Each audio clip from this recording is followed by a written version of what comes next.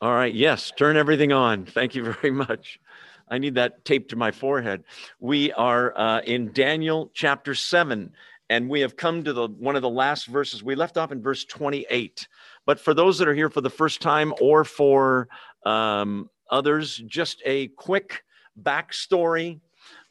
Daniel, the first 6 chapters are history. It's the story of what happened with Daniel and the other teenage Jewish boys who were taken captive after the Babylonian Empire took over Israel. And they took the best and brightest of the young people, including Daniel and his 3 friends, to sort of brainwash them to become pagan Babylonians. Well, it didn't work. Daniel and his friends never compromised. They always stayed true to what they knew God wanted according to the word. So the first 6 chapters are about that. We learn in those chapters that Daniel has the ability to interpret dreams and visions for other people, which he does several times.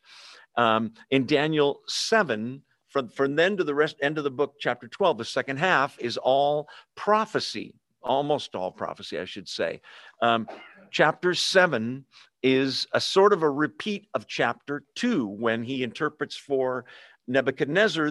Nebuchadnezzar has this dream of this giant statue with a gold head and silver chest and arms, bronze here, iron legs, and then iron and clay feet.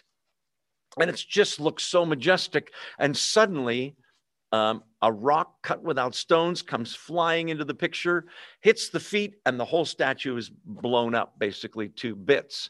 This is troubling to Nebuchadnezzar. Daniel interprets it and explains that these are kingdoms. That is, the head of gold is the Babylonian kingdom, and the rest are the Medo-Persian kingdom, and then the Greek kingdom, and then the Roman Empire.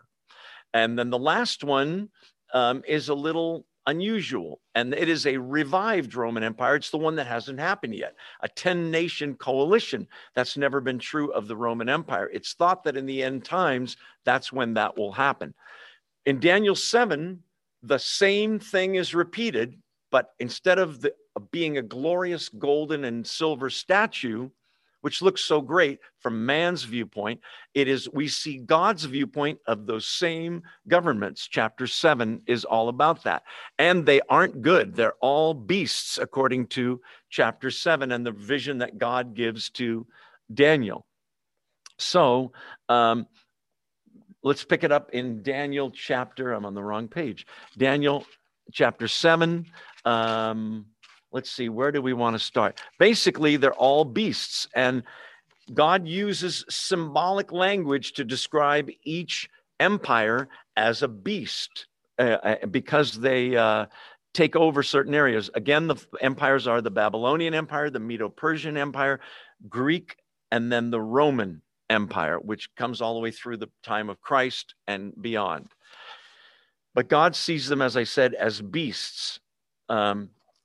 Pick it up in verse 7 of chapter 7. Those of you that are here and those of you on Zoom, say amen so I know you're awake. Amen. Good one. I see some of your mouths moving online. That's pretty good. Everybody online, by the way, is muted because with that many people, we have 62 screens, about 100 people. It gets kind of noisy with all the background noise and dogs barking. So that's why everybody's muted. Not that I don't want to hear from you. We can't handle the noise. Verse 7. After that, in my vision, I looked, and there before me was a 4th beast, terrifying and frightening and very powerful. Large iron teeth. This is the Roman Empire.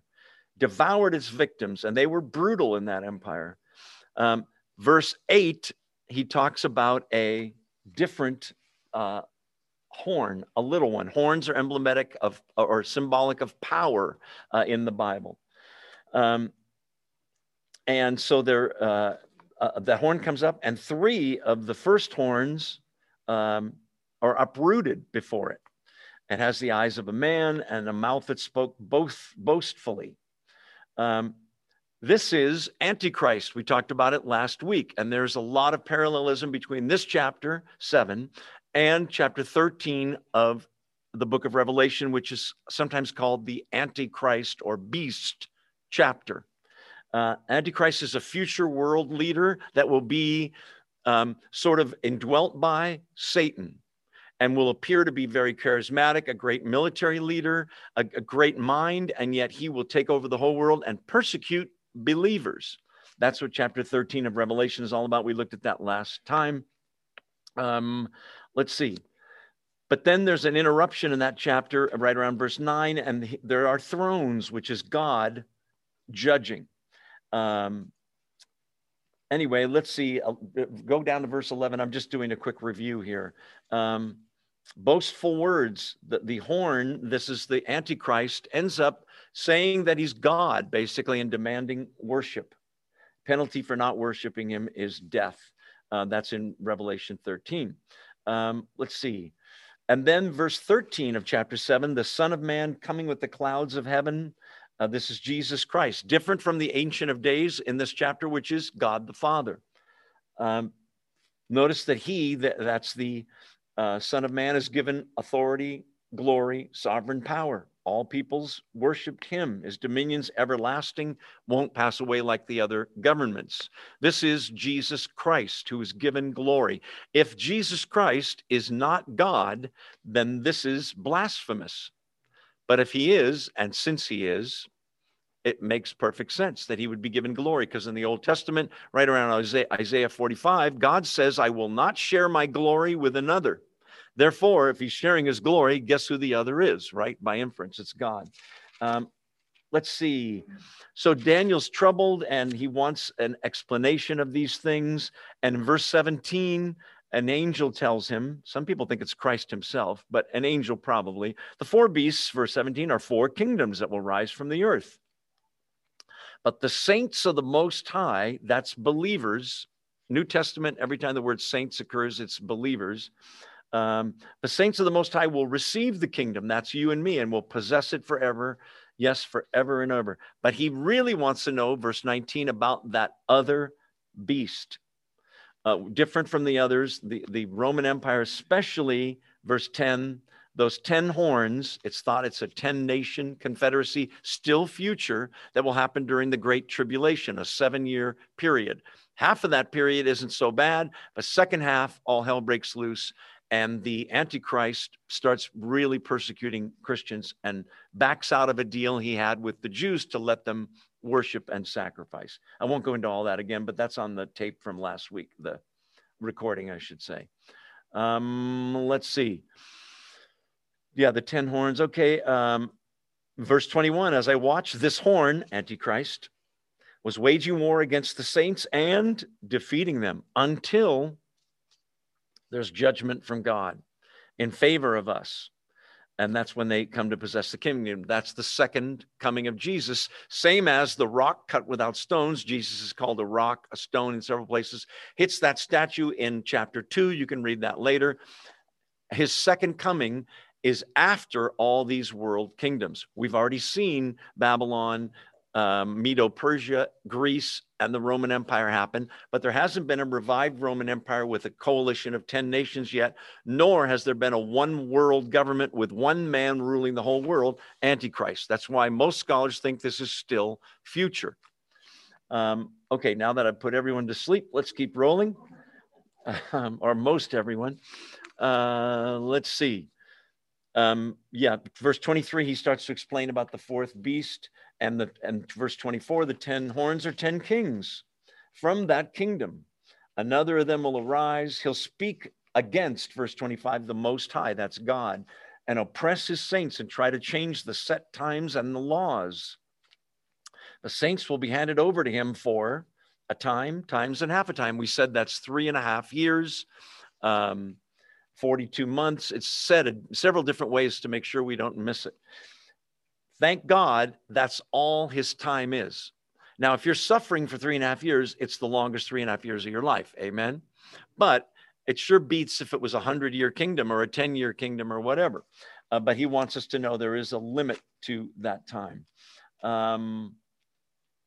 Let's see. But the court will sit, verse 26, and his power will be taken away and completely destroyed forever. That's when Christ returns. Then the sovereignty, verse 27, power and greatness of all the kingdoms under heaven will be handed over to who? I'm expecting the Son of Man, Christ. What does it say? To who? The holy people of the Most High, that's you and me. We reign with Christ. How? I don't know, but we do. And we certainly don't deserve it, right? He does, we don't. His kingdom will be an everlasting kingdom, so no one's going to overthrow Christ's kingdom when he arrives. Most scholars believe that the second coming institutes the end of that Antichrist kingdom, number one, a judgment, number two, and number three, the beginning of 1,000-year reign when Christ reigns on the earth and we reign with him. What happens at the end of the 1,000 years? Well, you have to read Revelation 20, 21, and 22 for that. But basically, there's a little bit of a rebellion. Satan, who's been bound for those 1,000 years, is released. He gets a coalition of people that go with him, and they try to overthrow Jesus Christ. And they lose quickly, okay?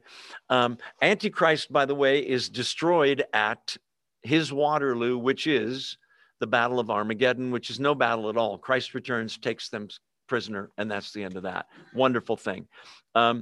So the translation for you and me, or the so what for you and me, is that your future, according to this, is absolutely glorious. Whether you die before this occurs, or even if you live through it and you suffer through it, or even if you're killed by the Antichrist, your future as a believer is totally glorious. Praise God. Look at verse 28. This is the end of the matter. I, Daniel, was deeply troubled by my thoughts, and my face turned pale, but I kept the matter to myself. This is so troubling to him, these beasts. He's seen man's view of these kingdoms, and it was a head of gold and a beautiful statue. Now he sees, boy, it's going to get worse before it gets better.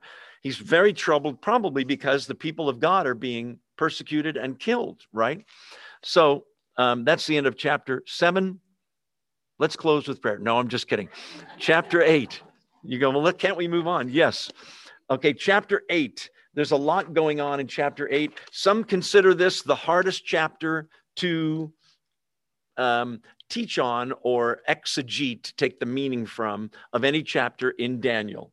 I don't think it's impossible, though, because there's enough clues in the rest of the Bible and in Daniel to figure out what's going on here. It turns out, in a way, this is a restatement of what we just went through, with some differences, with some more specifics that we haven't had them to this point. Let's see. Okay. Another interesting thing before we dive into 8, chapters 1 through 7 are in the language of Aramaic. Surprising, because the Old Testament's all Hebrew except for the first 7 chapters. Aramaic, the language of the Gentiles at that time. By the way, speaking of time, Daniel 1 is around 605 before Christ, 605 years before Jesus, just to give you a time marker. So starting in chapter 8, we go to the Hebrew language, because it's more about the Jews, like the rest of the Old Testament is. This is a sweeping view of history from Daniel's time all the way through to the second coming of Jesus Christ, which we don't know when that is, but already we're talking 2,600 years, right? Give or take. Yeah, we've already seen some of the leaders. We're going to get specific on some of the leaders and the governments in this chapter. Daniel, at the end of chapter 8, he is exhausted, like he ran a marathon. He is sick for days after this, because getting all this revelation is very heavy because of the nature of what he's told. Let's dive in. Are you still awake? Say amen. Amen. Beautiful. Chapter 8, verse 1. In the 3rd year of King Belshazzar's reign, I, Daniel, had a vision after the one that had already appeared to me. It means after the one of chapter 7 we just talked about, right? Okay, so this is, if you've seen movies where they do this, a flashback, okay? Because Belshazzar died in chapter 5, okay? We're in chapter 8 now. He's saying, yes, I told you that history, but let me tell you, when I had this vision, it was back then around chapter 5, which is about 551 BC. Let's see. So verse 2. In my vision, so this is a new vision, not a dream. Sometimes he has dreams, visions. So it's probably during the day. In my vision, I saw myself in the citadel of Susa, or Shushan, some translations have, in the province of Elam. In the vision, I was beside the Ulai Canal. Okay, so Susa, at the time he's having this vision, by the way, at the time he's getting all this prophecy, none of these things have taken place. It's all future, okay? And some of it is surprising. Susa, or Shushan, the city, is just a nothing town at this time when he's writing. It will become the capital of the Medo-Persian Empire. Lucky guess from Daniel, or did God know it in advance? Of course, you know the answer to that. So scholars disagree on this. It says, in my vision, I saw myself, or I found myself in the citadel or the palace in Susa. Okay, there is no palace in Susa at this time. So the question is, does he literally go there physically or just see himself there in the vision? Doesn't make a lot of difference, but I'll tell you, most scholars think he just saw himself there and wasn't really transported there. But it was real to him. He could see everything around him, sort of like a video game, if you're one of those little things you wear and get the 3D effect. He's getting a vision from God. So he's in the citadel of Susa in the province of Elam, and he's by the Ulai Canal. This is a man-made canal that Alexander the Great sailed his fleet down years later.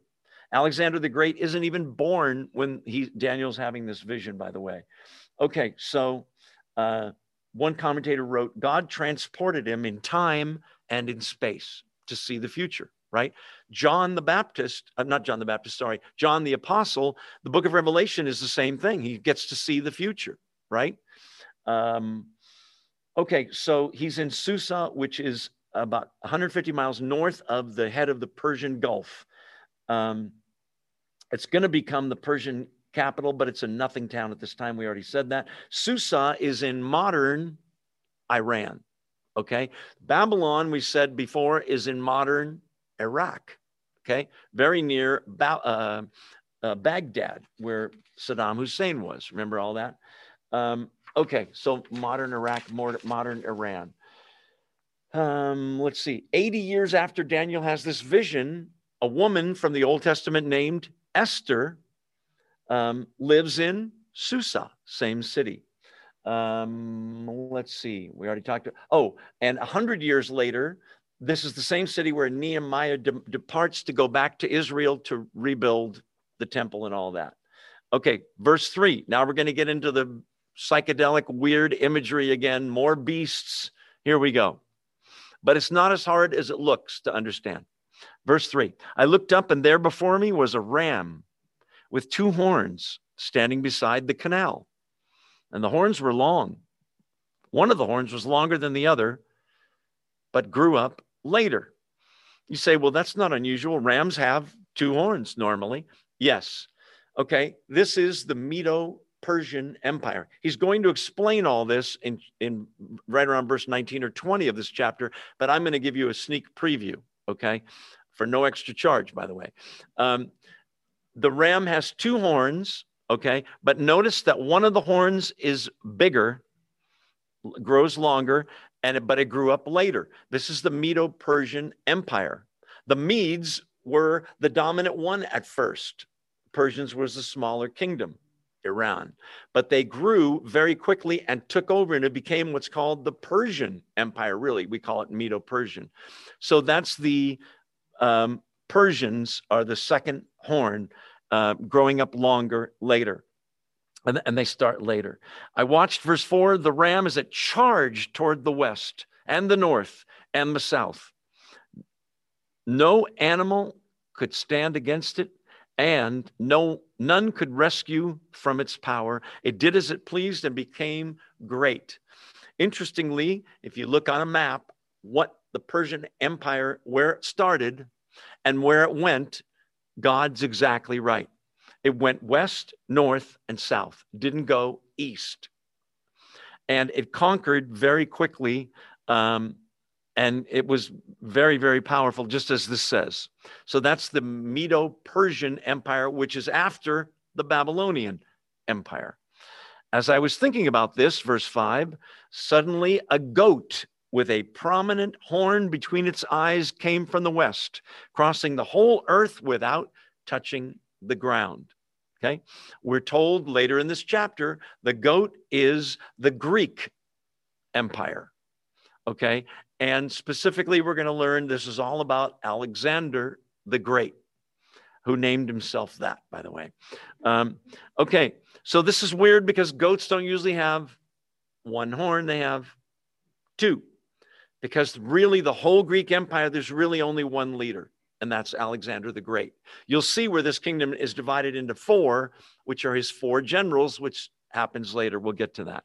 So here, there's the ram that nobody can defeat, which is Medo-Persia. And suddenly, here comes a goat. Some translations have a he-goat or a male goat. And it's got a prominent horn between its eyes, almost like a unicorn, right? Except unicorn's supposed to be like a horse with it. Don't get me started. Okay. It came from the west, crossing the whole earth without touching the ground. What's that? No one has ever conquered militarily a larger area than Alexander the Great in such a short time. He takes over for his father when he's 21 years old. He's a military genius. And by the time he's 32, about 12 years, 33, he's conquered that whole part of the world. And that's why it says without even touching the ground, so fast, how fast Alexander the Great takes over without touching the ground. It came toward the two-horned ram I had seen. It's got a battle Medo-Persia now, standing beside the canal, and charged at it in great rage. By the way, the Greeks hated the Medo-Persians. There was a major racial thing going on. They hated them, and they took great vengeance on them when they took over the Medo-Persian Empire. Verse 7, I saw it attack the ram furiously, striking the ram and shattering its two horns. The ram was powerless to stand against it. The goat knocked it to the ground and trampled on it, and none could rescue the ram from its power. All of these kingdoms, parenthetically, we've been saying for weeks, I don't want you to forget this. All of these kingdoms, to a casual observer, it looks like, oh, that kingdom rose up, and then these guys took them over. The point of all this is not just that God knows in advance there's going to be that kingdom, Babylon, and then these people are going to come. It's that God, in this book, he's saying over and over, is the one raising up certain rulers and then taking them down. It's God doing it. You're saying these people are godly? No, they're not. None of them are, but he used the Romans to destroy Jerusalem as a punishment, do you remember, for refusing their Messiah, the Jews refusing their Messiah. So God not only knows about this, he's causing all of this stuff. We already talked about that. I'm just looking at, one commentator wrote, this is the goat that wasn't kidding. Sorry. I know that's bad. Sorry. I'm trying to keep you awake here. Okay. So we got the goat with one horn. This is Alexander the Great. If you skip down to verse 21, that's explained. The rough goat is the king of Greece. The great horn between his eyes is the first king. So it's Alexander the Great. By the way, I said he conquered the whole world by the time he was 33, 32, right in there. He dies at that age in a drunken stupor at an orgy. Alcohol, by the way, just parenthetically, is involved in the death of each of the leaders of these first three kingdoms. Kind of interesting. So the bar will be closed now from now on. No more bar at the Bible study. Okay, just kidding. Verse 8, is that where we left off? I'm losing track here. Yes, the goat became very great. But at the height of its power, remember, 32, 33 years old, at the height of its power, the large horn was broken off. Alexander the Great dies suddenly. He has no heir to take the throne. That's usually what happened in those days. So for 20 years, there's no leader in the Greek Empire. But there are four generals, actually five, and then one kind of goes away. There's four generals battling for power. They end up forming a little coalition, and they decide we can't rule together.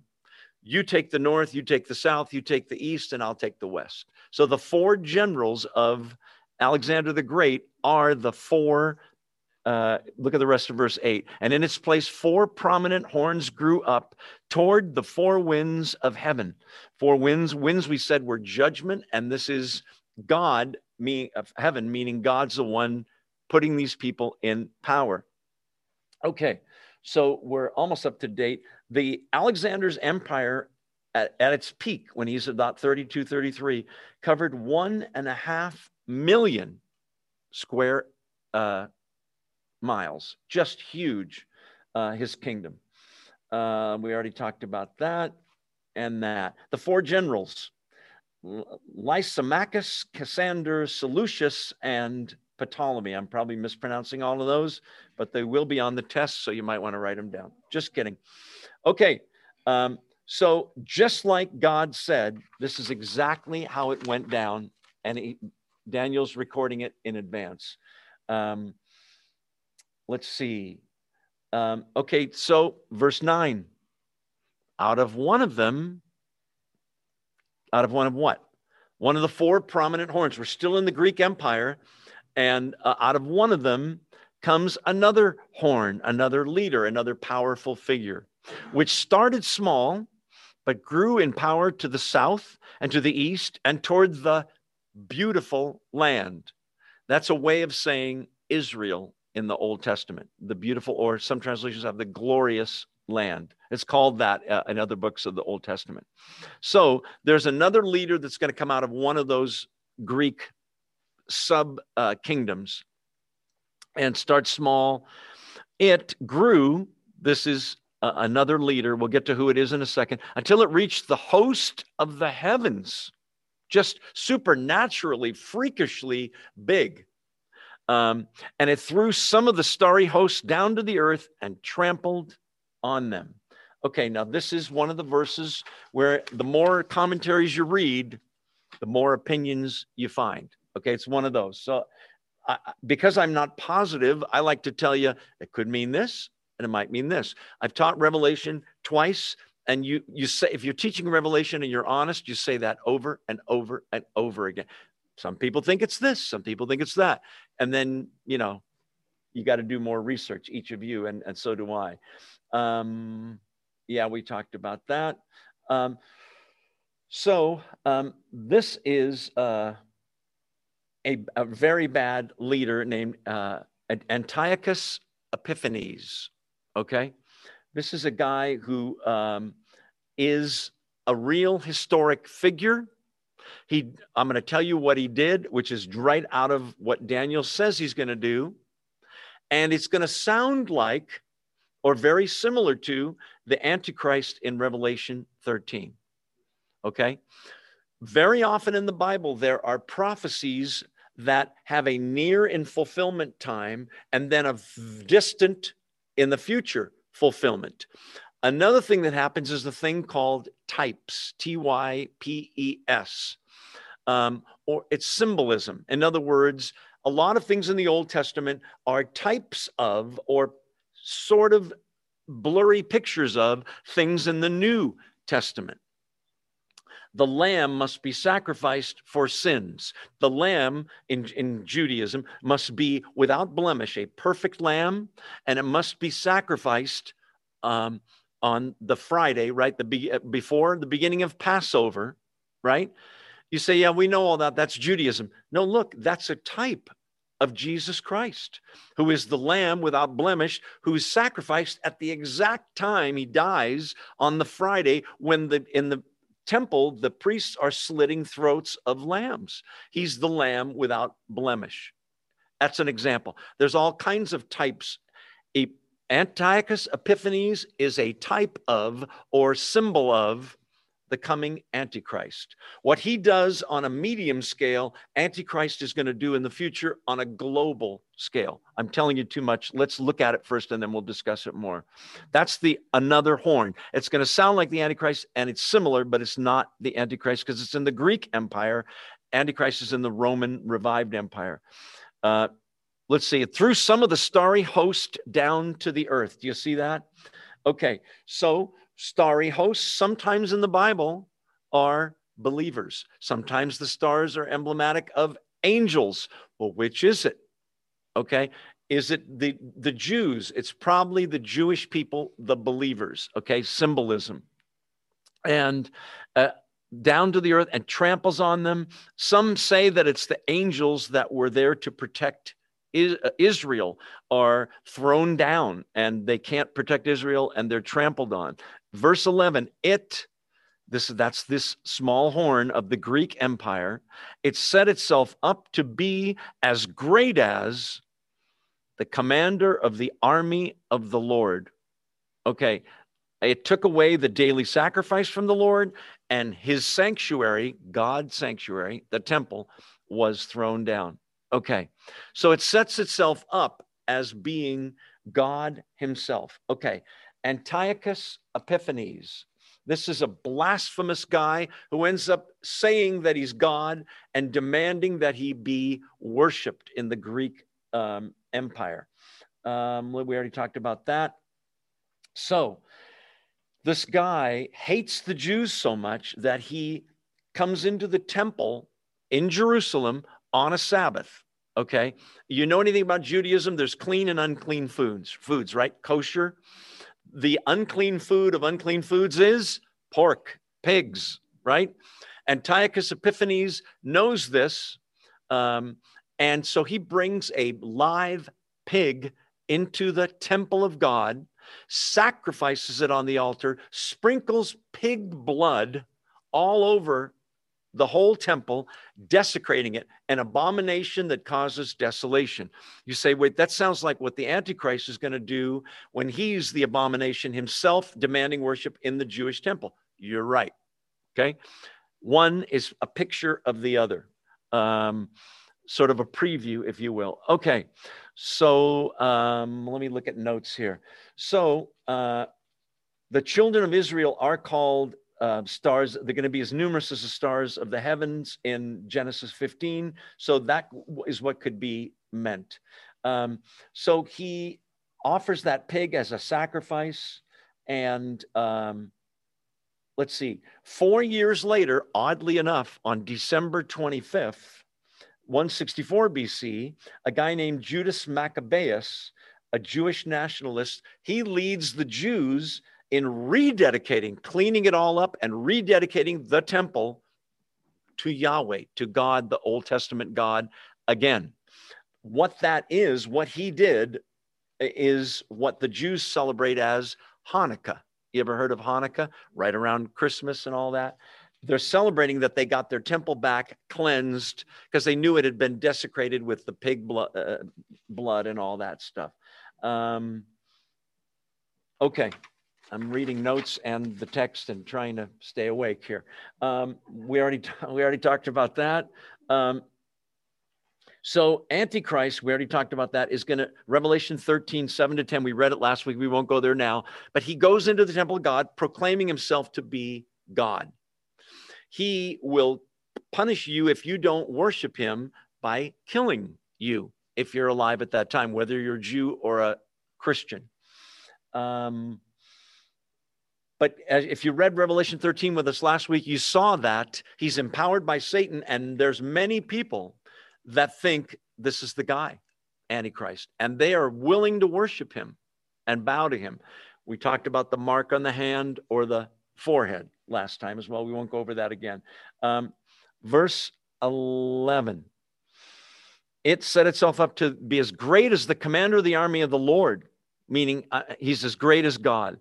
It took away the daily sacrifice from the Lord. In the temple of God, there were daily sacrifice to Yahweh. By sacrificing a pig and desecrating the temple, no more sacrifice to God.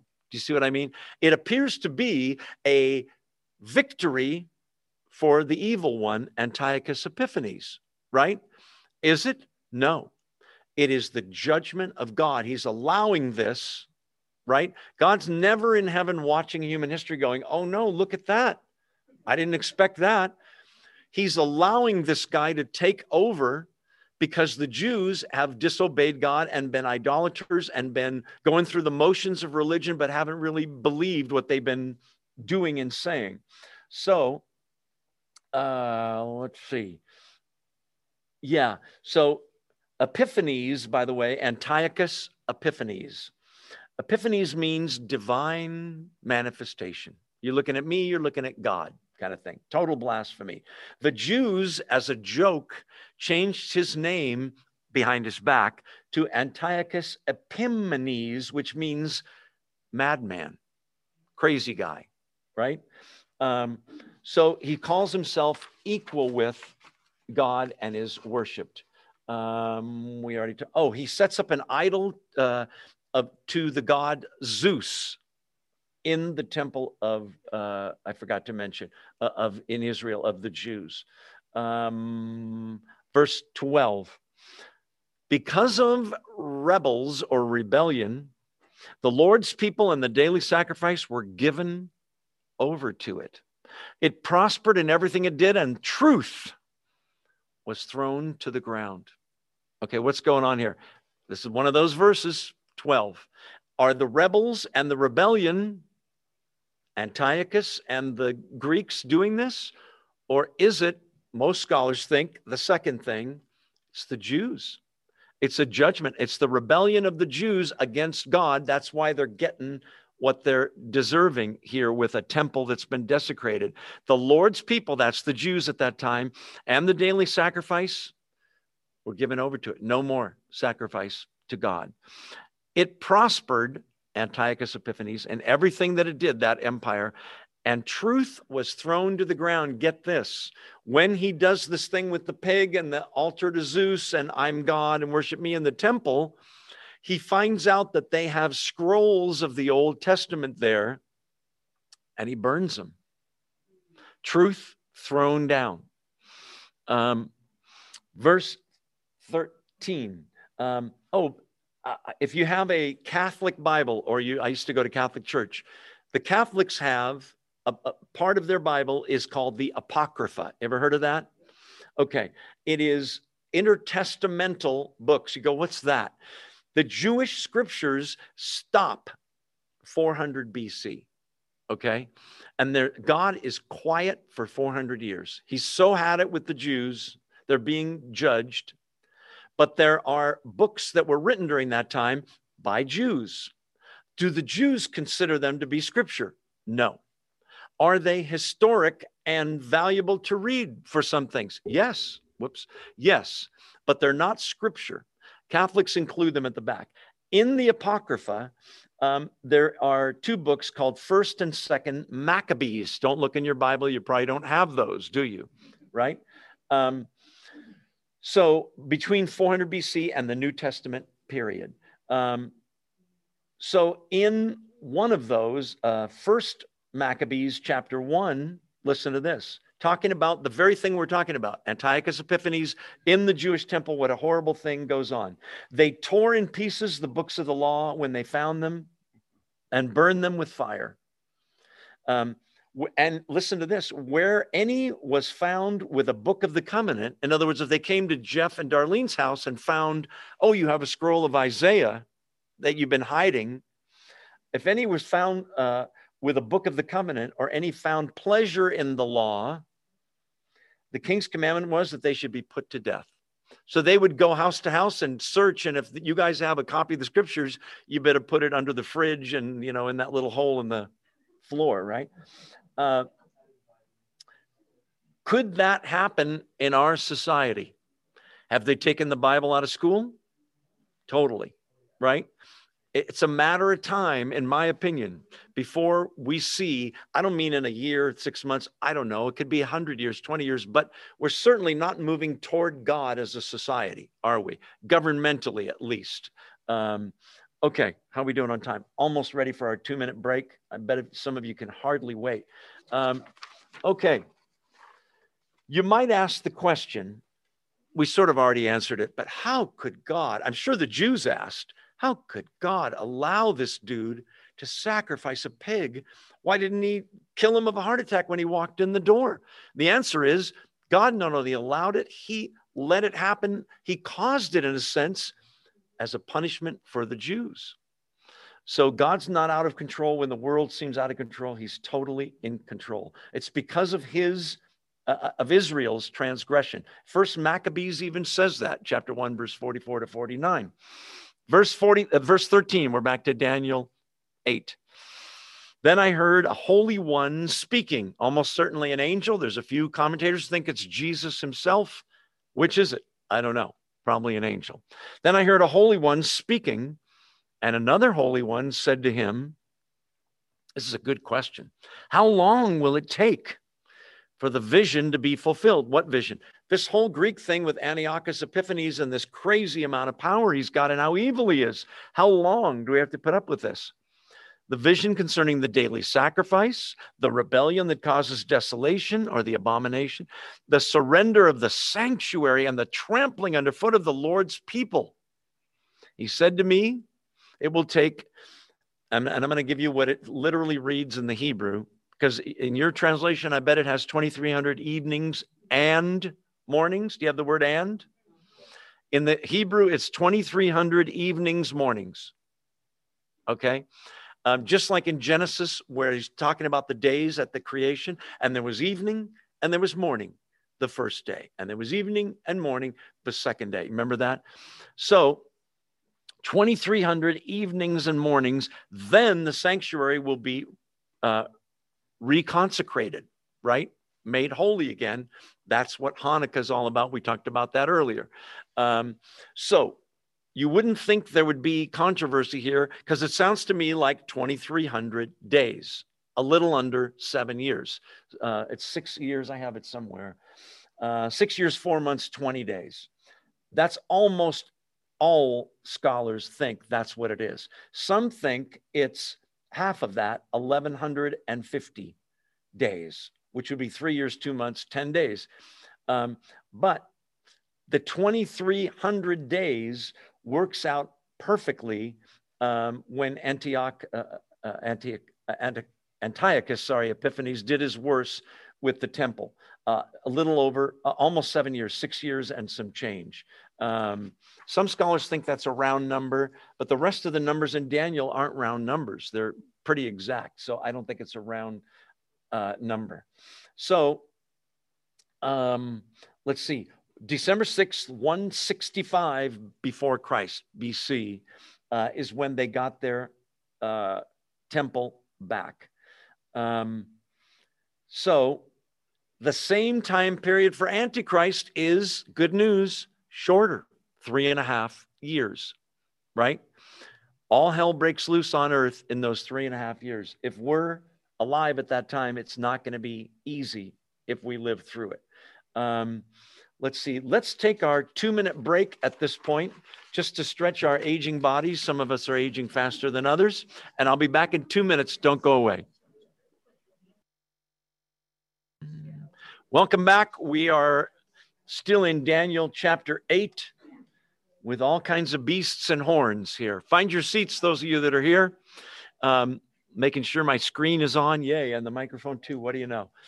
Okay. Let's see, 2,300 evenings and mornings, and then the sanctuary will be reconsecrated. That's exactly the amount of time that this guy was doing his worst to the Jews. Verse 15, while I, Daniel, we're in chapter 8, verse 15, while I, Daniel, was watching the vision and trying to understand it. Remember, this is a guy that interpreted visions for all these other leaders. And his mind is blown away with this stuff, trying to understand it. There stood before me one who looked like a man. Okay. That tells you this is an angel. Okay. Because why bother to say it looked like a man if it was a man, right? It's kind of a duh. Jeff came over to my house and he looked like a man. That's because he is a man, right? Angels, listen, are non-corporeal. Okay. It's a fancy word. Do you know what it means? In their true form, angels are spiritual beings. Translation, they don't really have extension in space and time like you and I do, bodies, okay? They can travel vast distances quickly. They fly. We know that from other scriptures, okay? But when they appear to human beings, they take on the form of human flesh with a mouth, and they speak to a human kind of thing. You're going to see in a second that Daniel is so blown away by this guy's appearance, bright and beautiful, that he falls to the ground like in a coma, just like John, if you read chapter 1 of Revelation, sees an angel, and it happens at the end of the book, and almost wants to worship, right? Okay, one that looked like a man. This is an angel. And I heard a man's voice from the Uli calling, Gabriel, tell this man the meaning of the vision. I should have done it in a British accent, right? That's what they always do in those movies. But I won't. Okay, so now we know what's the angel's name.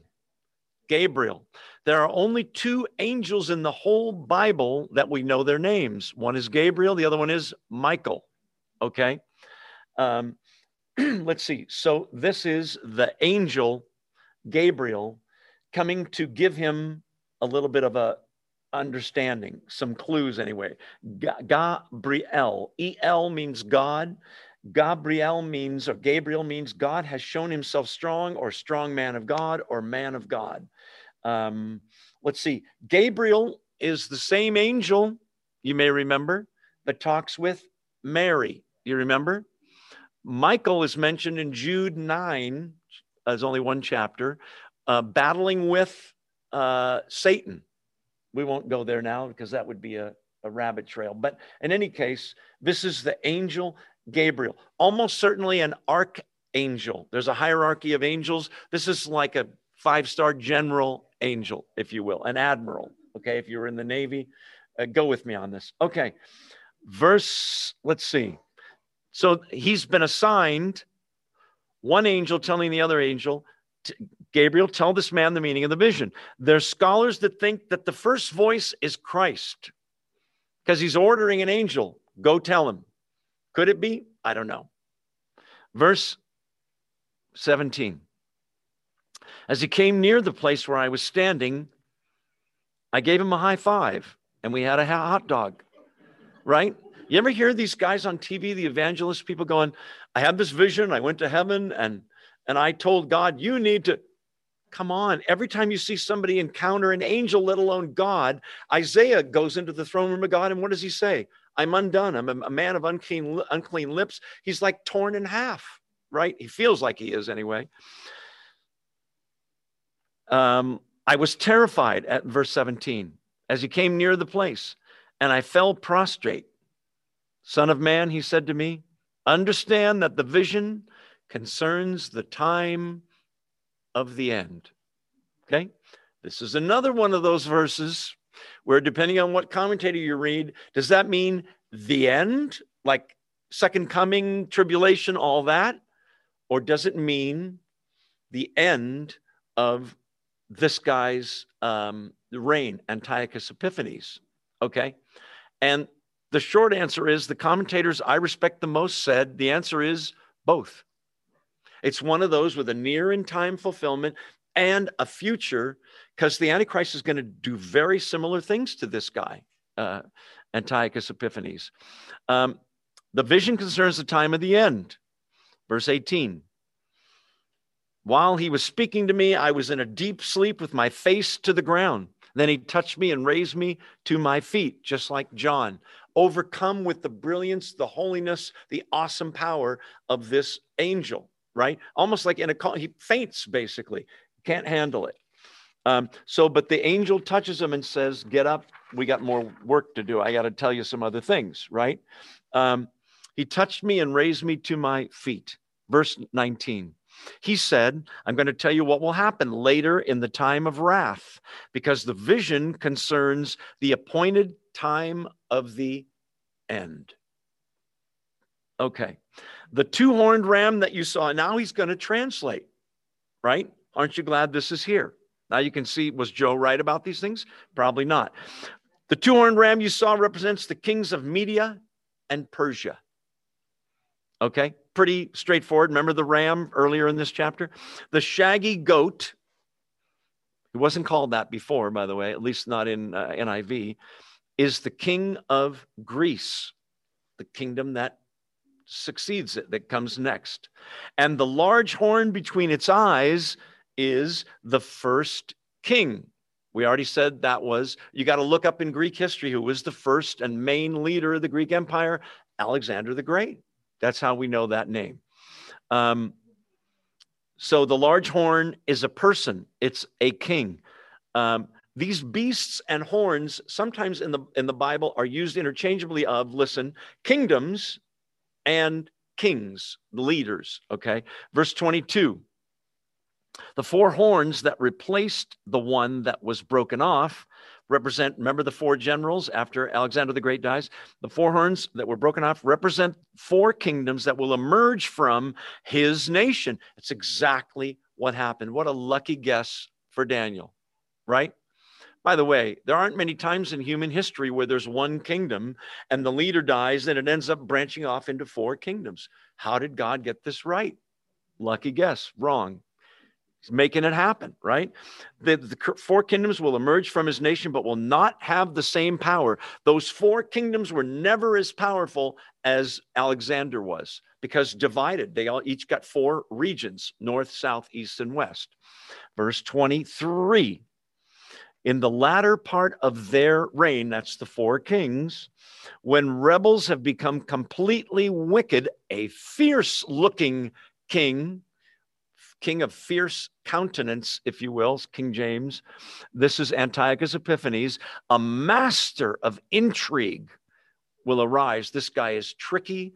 He's slimy. He's a typical, really good salesman that can talk the good line, and he fools people.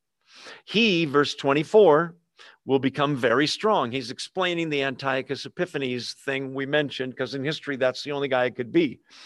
The name is not given. He will become very strong, but not by his own power. Now, there's a sense in which I said God allows it, so you might think, oh, that means God gives him his power, okay? But based on the evil that he does, although that may be true, Satan is behind Antiochus Epiphanes in the same way that he's behind the Antichrist. The Antichrist is Satan indwelling a human being, okay? With all the power Satan has as a powerful angel. This guy really rises to power, and it's not even his own power. He doesn't even maybe know it. He's controlled by Satan. Verse 24 continues, he will cause astounding devastation and will succeed in whatever he does.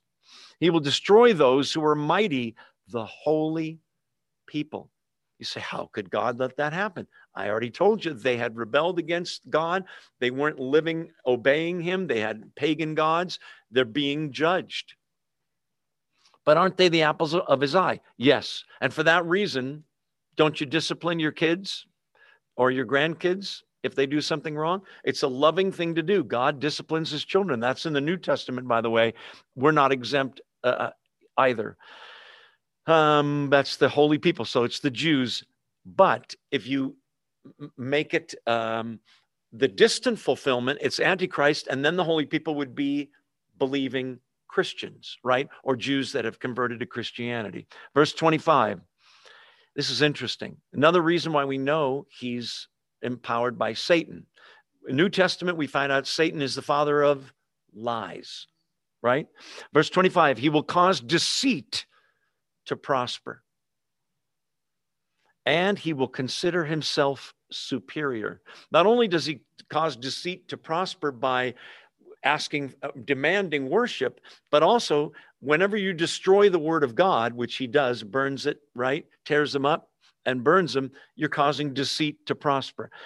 And consider himself superior. This is a guy with a huge ego. When they feel secure, he will destroy many and take his stand against, this is interesting, the Prince of Princes. Yet he will be destroyed, but not by human power. Okay, what's going on there?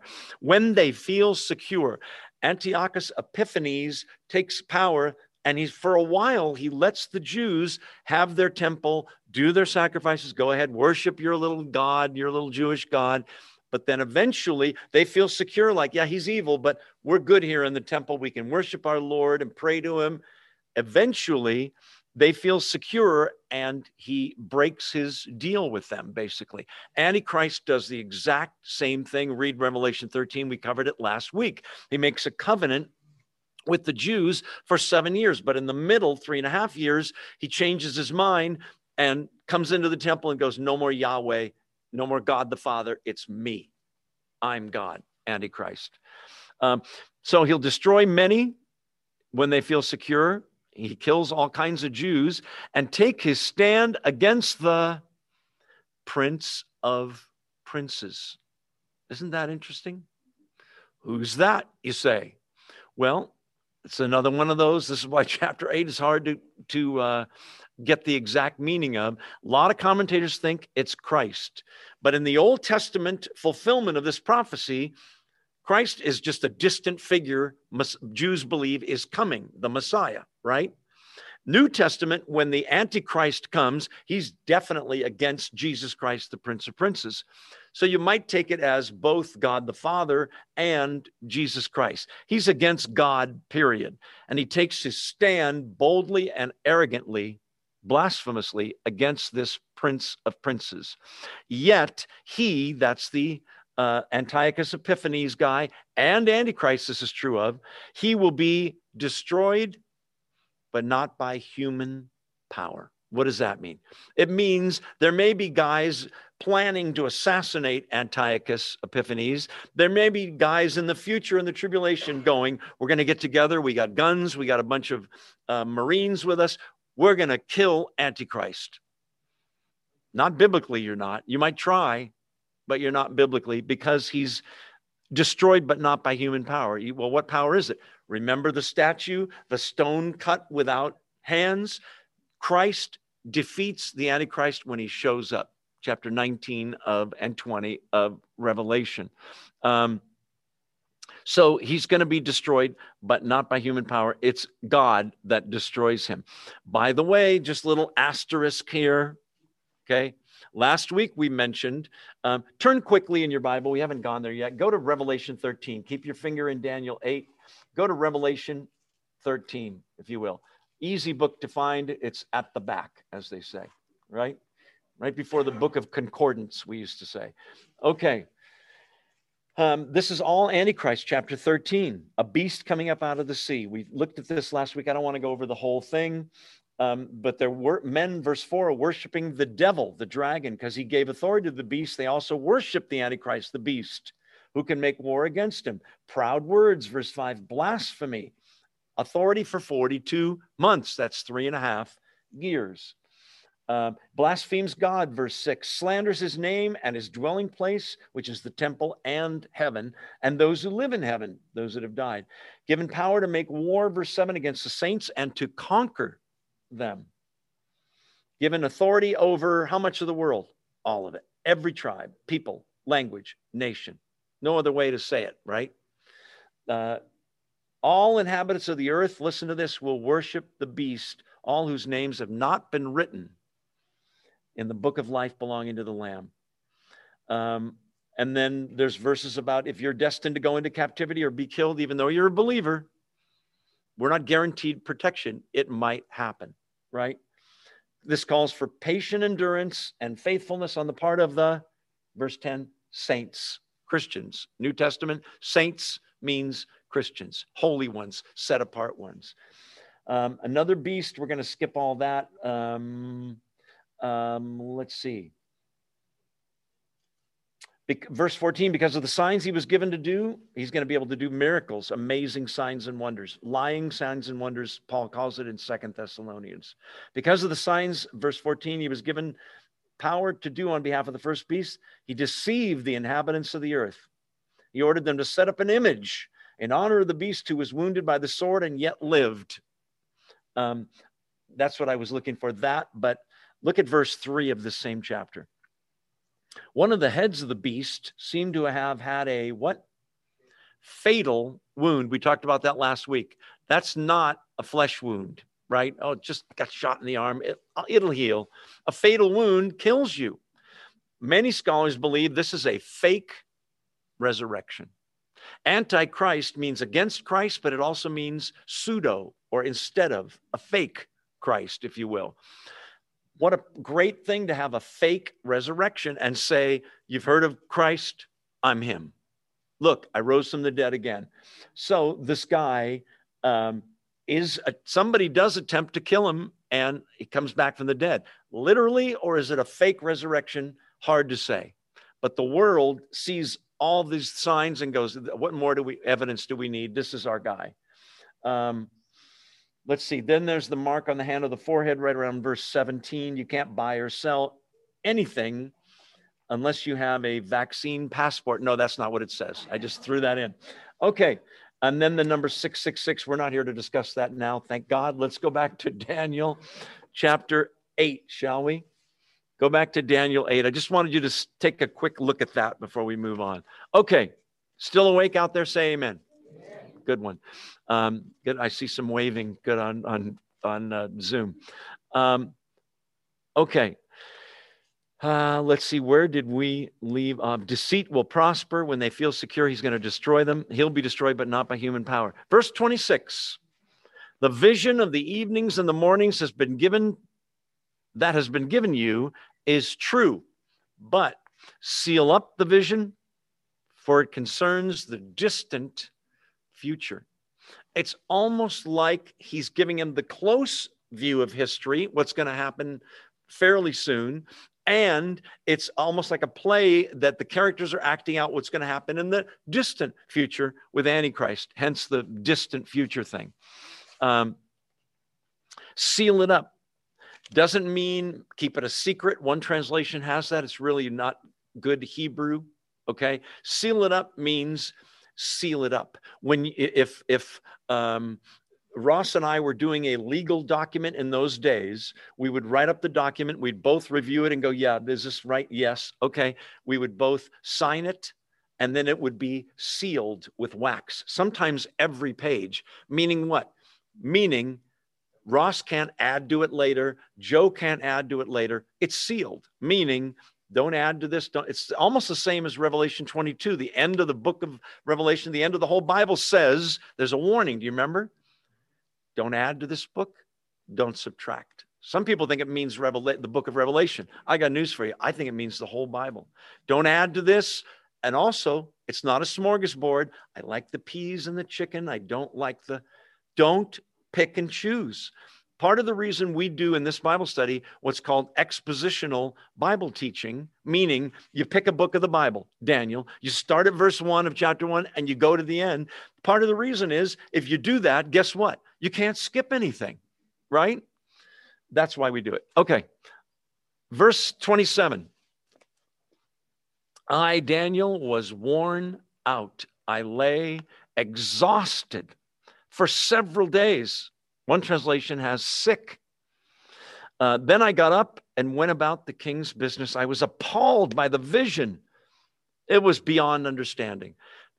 The dude that can understand visions and prophecy more than anybody in the whole Old Testament goes, wow, blew my mind. I don't know what it means.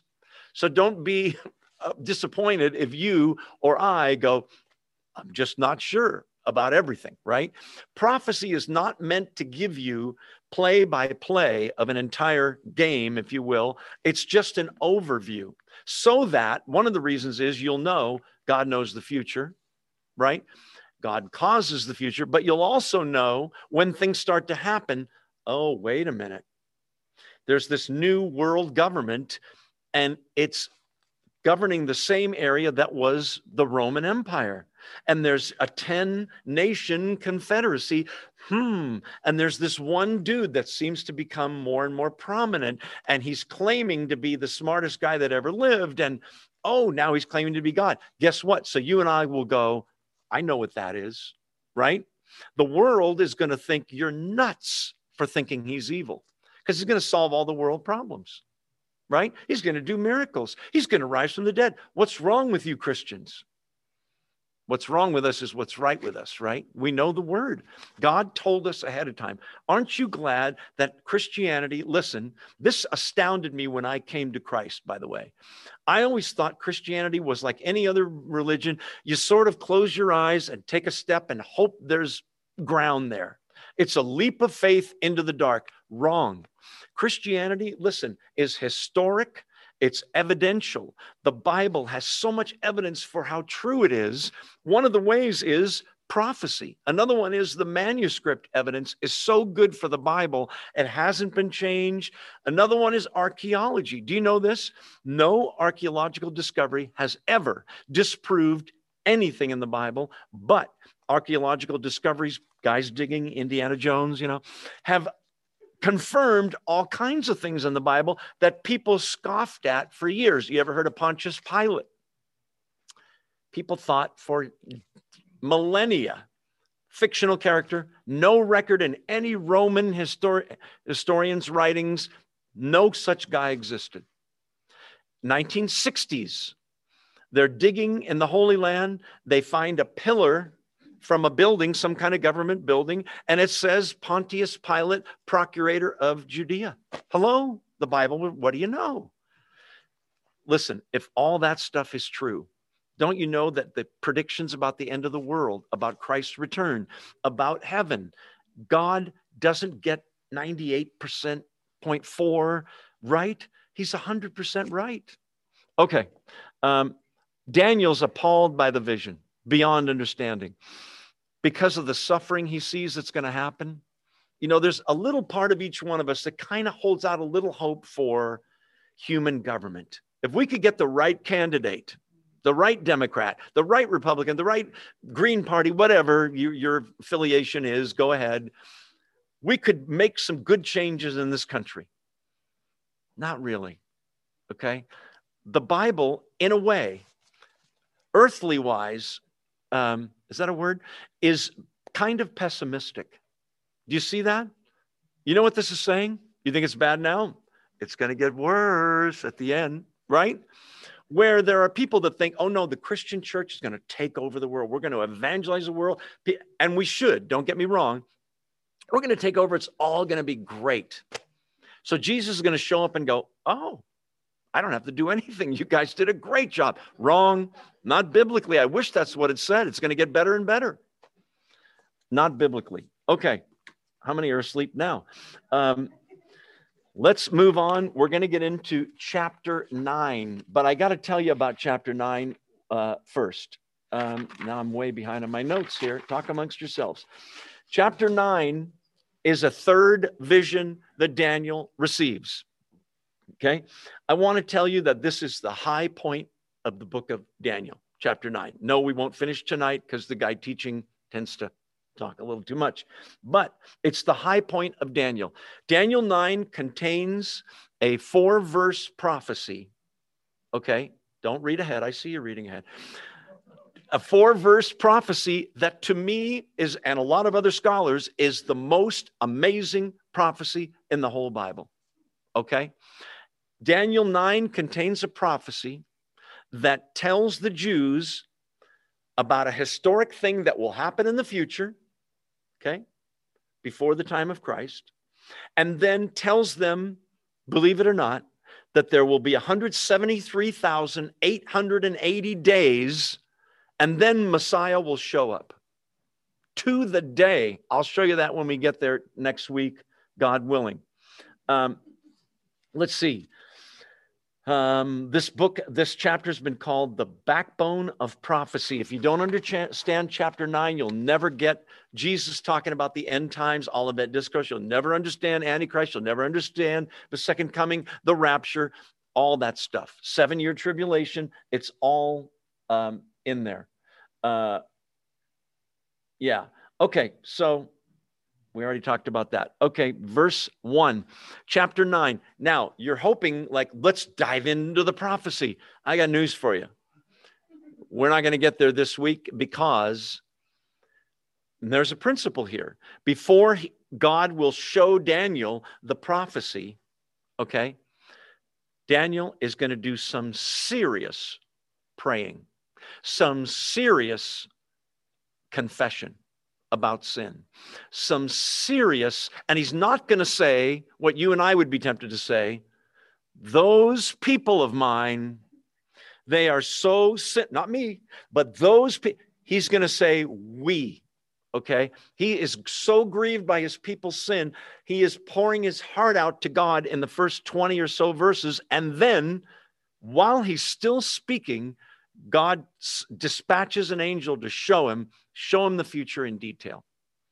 That's what's going to happen. Verse 1, in the first year of Darius, son of Xerxes, a Mede by descent. Again, this is another flashback to when Darius, I think it was chapter 6 of Daniel, who was made ruler over the Babylonian kingdom. So Darius was the first of the rulers, which it's a title, by the way, not a name. Darius was the first of the rulers of the Medo-Persian Empire that took over from Babylon. In the first year of his reign, who was made ruler over the Babylonian kingdom, in the first year of his reign, I, Daniel, he can't believe, of all people, it would be him, understood from the scriptures. What scriptures? The Old Testament. Okay. Somehow Daniel gets his hand on a copy of Jeremiah. I understood from the scriptures, according to the word of the Lord given to Jeremiah the prophet, that the desolation of Jerusalem would last 70 years. Okay. I won't go into the whole thing here, but what there is 490 years in Israel's history where Israel, went off the deep end, stopped really worshiping and stopped obeying God. They were going through the motions. We've already covered that. One of the things God tells them to do, and you may think, you'll hear this and you'll go, it doesn't seem like that big of a deal to me. God tells them, you guys have a farm, so do you. You have a ranch. God says, you know how you work for 6 days, and the seventh day you take a Sabbath, you rest, right? Old Testament. You know how I, God, created the world in 6 days, and on the seventh day I rested. He says, I want you to do the same thing with years with your land. Farm your land for 6 years. Seventh year, leave it alone. Let the land rest. It turns out, farming-wise, this is actually really good for farming. But it takes faith, doesn't it? Wait, I'm not going to grow any crops for a whole year.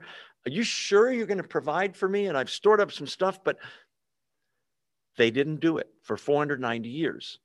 How many Sabbaths is that? 70, right? So God says, as a punishment, I'm not kidding when I say these things. I don't mean me, I mean God saying this. To punish you for that, those 70 years of Sabbath, which were supposed to be mine, that's why you're going to be in captivity for 70 years. Daniel, remember that not everybody had a copy of the scriptures 2,500 years ago, right?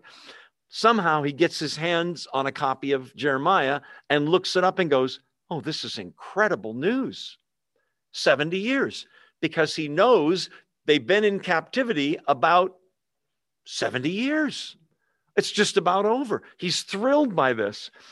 I understood from the scriptures, according to the word given to Jeremiah the prophet. Notice it's the word of the Lord given to Jeremiah the prophet. It's not Jeremiah's opinion. All scriptures inspired, God breathed into each person that writes. According to the word of the Lord given to Jeremiah the prophet, that the desolation of Jerusalem would last 70 years. Their captivity, and also the desolation of Jerusalem, which has been thrown down by the Babylonians. They took it over. It's only supposed to last 70 years. It doesn't look like it's going to end, but God's word says it's going to end, and Daniel believes it. Verse 3. So I turned to the Lord God and pleaded with him in prayer and petition, in fasting, and in sackcloth and ashes. Okay? That introduces the rest of this chapter.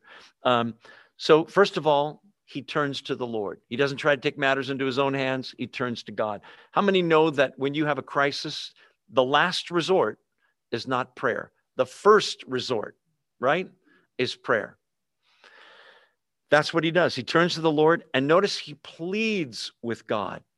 He doesn't demand, you said 70 years, we deserve it. He knows. He's pleading. He's asking God in prayer and petition.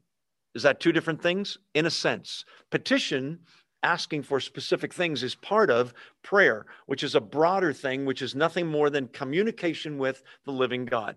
Remember, I gave you the acronym ACTS, A-C-T-S. Anybody remember that? Okay. Those are four elements that ought to be in prayer. Adoration or praise for God, right? I understand who you are and how great you are and how not great I am. Adoration, praise. C, confession, part of your prayer. It doesn't mean specific sins Thursday at 7:44 p.m., but you confess that you're a sinner. If you can remember specific things, I shouldn't have said that. It hurt her feelings. I'm really sorry. It was prideful of me. Confess your sins to God. Adoration. C, confession. T, thanksgiving. Really important. We pray for stuff. He gives it to us and we just go on. Thank him for things. All kinds of things, right? I tell people that are depressed, day one, write down 10 things you're thankful for. Day two, 25 things. And don't use the list of 10, 25 other things. Day three, 50 things you're thankful for. Day four, 100. If you can't think of 100 things you're thankful for, you need to think again, right? Can you nod your head? There's one. Can you see me? Well, it's not that great to look at, but there's another one. You have sight. Can you hear what I'm saying? There's three. You see where I'm going here? Yes, somebody went, what? Okay. Almost out of time. Thanksgiving, the S is supplication, A-C-T-S. It means asking God for stuff. It's best if you start with other people and then go to yourself, right? Anyway, you're going to see those elements in this prayer. Go back to verse 3 and we'll quit. Pleaded with them in prayer and petition. That's supplication. In fasting. In the Bible, fasting is abstaining from food, sometimes abstaining from water as well, for a specific period of time, not to show off how holy I am, but to say to God, you are my sustenance. You are what sustains me, and only you. I need only you. I'm not going to eat so I can concentrate on prayer. And every time I'm hungry and feel need, I'm going to rely on you even more. Okay, fasting. And in sackcloth and ashes. This is what the Jews would do as a sign of extreme mourning and disgust. And he is disgusted and mourning over the sin of his people, Israel. Okay, literally, they would smear ashes all over themselves as a way of saying, I'm burned up with, I'm nothing but ashes kind of thing. We're going to quit there. I'm going to stop the recording in a second and say, I hope you'll come back next week because Daniel 9 is just awesome. Okay. Bring your calculator. We're going to do some math. No, not really, but it's going to be a little tricky, but we'll get through it. By the way, Jeremiah 25:11 through 13 and Jeremiah 29 is where he's reading. Okay, we can read it now. It says 70 years. Let's see. I'm going to close with prayer and then we'll get out of here. If you don't get the notes that I send in about an hour from now and you want them, just email me and tell me. In that email will be the link to watch this video or share it with somebody after the fact for 1 week. And in that email, I'll tell you where you go on this church's website, Oakhurst Evangelical Free, for the audio of tonight, which will be there tomorrow, and all the other ones before it, starting in chapter 3.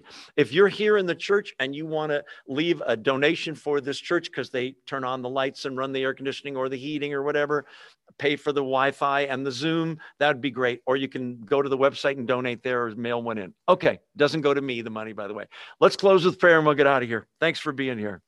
Father in heaven, I can't believe that we can talk with you. What an awesome privilege, and that you control and own and created the universe all for your son, Jesus Christ.